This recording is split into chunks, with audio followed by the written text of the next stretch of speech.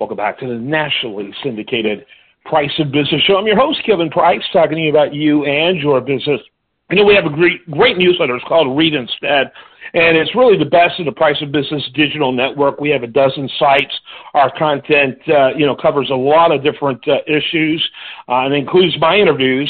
Our newsletter, Read Instead, includes my interviews with New York Times best-selling authors, billionaires, Nobel Prize winners, Emmy and Oscar winners.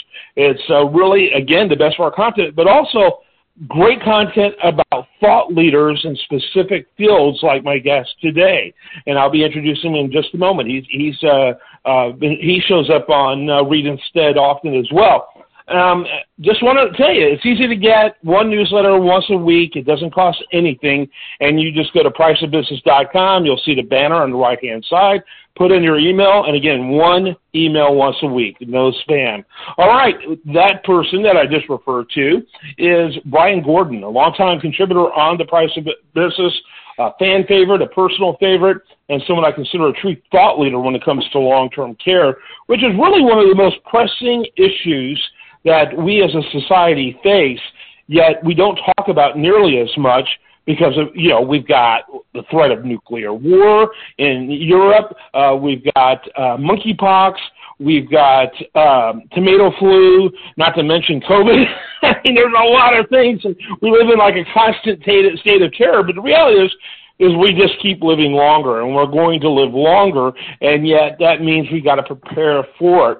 And so I love my conversations with Brian. His company is called MAGA Long-Term Care, MAGA Limited, but their website is MAGA, MAGALTC.com. And Brian is always welcome to the show. It's kind of just give us a quick view of what you do. And by the way, they've been doing it since the 1970s. Not Brian, but this company. Brian, glad to have you on. Thanks for having me, Kevin. Always enjoy being on the show. Our firm has been around, like you said, since 1975. I probably have been doing some envelope stuffing for my dad since probably the early 80s, possibly, from when I was a kid as well. And what we do is we work with families, we work with advisors and centers of influences nationally to help them figure out what their long-term care plan is going to be. And as you mentioned, everyone's living longer, and we've got to start thinking of these different things as we do live longer. What consequences could have on my partner, my spouse, my family, my children, just people who are involved in my life. And what we try to do is just develop that plan, whether they're going to self-fund it or they're going to use insurance to help do that. We try to make sure people's families know exactly what their wishes are, because it's already difficult when family is parents or grandparents are sick and not doing well, and then you got to throw in the mix of finding caregivers, paying for it, and it just becomes a real mess for families sometimes. Yeah, absolutely. And one of the other things we like to do is talk about issues that pertain particularly to things about women. It's amazing when you think about, obviously, a little over half of the population and such an incredibly important part and has been forever, yet so many stories still don't focus particularly on them, and every issue has a unique woman aspect to it. And today we're going to talk about women and long-term care. Why don't you just set the stage for us? So this has been a topic for many years. People, a lot of times we work with couples. They would always want to insure the wife or insure the female because they feel that they have a higher risk of needing care for a longer period of time. And the reality is that we definitely see that within our own practice, that we do see women are filing more claims with this insurance. But I will say that I've noticed in the last couple of years, maybe since COVID or a little before COVID, that we're also seeing some men that are living just as long as some of our female clients are as well. I don't know what you put that towards on why that's the case, but I can only elaborate on my own family and why I think that certain times that this does happen. My grandmother didn't need care till she was about 94 years old, and she fought the idea of even wanting to use her policy and wanting to go into an assisted living because she'd been so independent for her whole life and never relied on anybody to do anything for her. And I think that a lot of times our sisters, our moms, our spouses, our partners, the females do a lot of the work. They're very good at caregiving. They're more empathetic than men a lot of times, but a lot of times they're left behind at the end to try to figure out their own mess on their own without having a spouse there or a partner to help them get through that process. And I always chalked it up to is that women have more patience than men do sometimes. And in my grandmother's case, what I had to tell her that really let her down and let her ease a little bit more is I'm like, you took care of two boys, you raised two kids very, very well. You did it by yourself, which was unusual back then. She was divorced at a younger age. And all I told my grandmother was, you took care of everyone your whole life. Now it's your turn for someone to take care of you. And when she went in there, she's like, I'm not going to live more than 6 months. Well, we were almost at a 4-year event for her. Wow. So talk a little bit about the fact that, generally speaking, when it comes to this issue, why are women so much more likely to experience a long-term care event, especially now it seems to be changing demographically, although the big numbers don't show it. The reality is that we as people notice things way before it finally changes in the way data is generated. It takes the analysts a lot longer, but talk a little bit about that. Right. A lot of times the women are the ones that are left behind where, a partner or spouse passes away.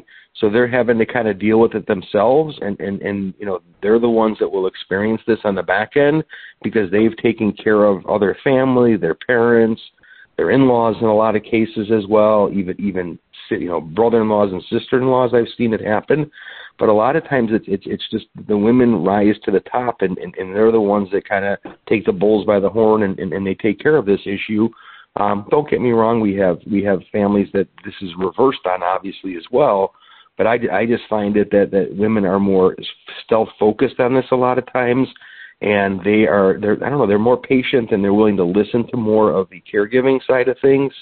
And we've just seen it on a personal level where we think, that we have some female clients that we never anticipate would ever need to use the policy, but as they live a lot longer into their mid-90s, I'm not filing claims for some of these people in their 70s and 80s. I'm looking at claims for some of my female clients when they're 90, 92 years old now.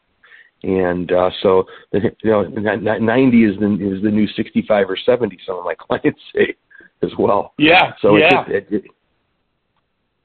It's the new 70s, right? 90s is the new 70s, as we said about the 50s, it's the new 30s or whatever.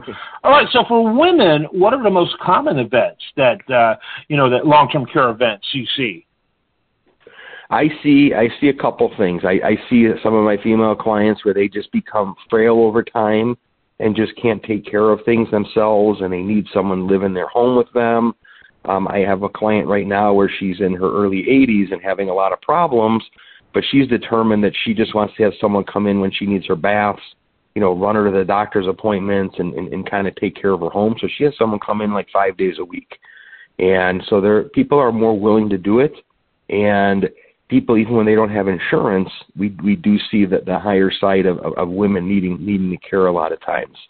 And I just think it's just, unfortunately, it's just almost the way society has kind of done this. I remember when one of my grandmothers moved into our house, my mom's mom, and she took care of them. She got her to the doctor. She was running her around everywhere. And whereas my dad was off working, and my mom had to take time off of work to do this for her mom, to do that. Mm-hmm. So it just seems like it sort of falls in their lap. I have 3 daughters and a wife, and they're my daughters. They're 23 down to almost 18, and my oldest is appreciative that we have this now because she really sees what people go through, and she's worked in our business for a few summers, and she realizes that people that we work with, they want to have plans, and I do find that women a lot of times want to make sure that this avenue is protected for them, just because historically they typically can live longer than men, but it's not a science anymore. I see men that have lived 8-9 years needing care as well with that. Mm-hmm. Yeah, absolutely. Okay, so talk specifically, Dan, as we wrap it up, about planning when it comes for women and planning for long-term care. So I think it's something that whether, as you mentioned very wisely, it's long-term care planning. It's not so much the insurance. And I think just like anybody else that, whether it's a single woman, single male, people that don't have family and as well, that this is a conversation that they need to have a lot of times with their financial advisor or some of their centers of influences to just allow them to understand how they would execute paying for care if they should need it and how long their finances might last for them in their areas. And I think that if they buy insurance, that's great. That obviously gives people some good direction. But if they choose to self-fund this, and I think we've talked about this in the past, just to make sure that that person that's executing everything for that person knows what their wishes are so they're not guessing and scratching their head and not able to pull the trigger and make good decisions for them. And I think it's just the communication. I think that they just need to have a written plan, whether it's self-funding it or insurance is going to be involved. And just like myself or anybody else, they've got to have these strong conversations. And I know that a lot of women, as they do get older, and again, we do see a lot more widows than widowers. We have seen where having a plan in place helps their family, helps people make good decisions as they get older. And I know a lot of my female clients worry about this a lot. Yeah, absolutely. Brian Gordon, MAGALTC.com is his website. Always love having you on the program. Final thoughts as we wrap it up. I just think everybody with the seasons that we're getting into now is just pay attention to your family members, find out what their plans are for their future, and if they ever needed care for themselves, how they would go about funding that, and just make sure you put things in writing and let people know what your wishes are. Otherwise, like I tell everybody else, somebody else will make your decisions for you. Yes, absolutely. Brian Gordon, thanks so much for being with us. I am Kevin Price, and this is The Price of Business. Stay tuned for more after this.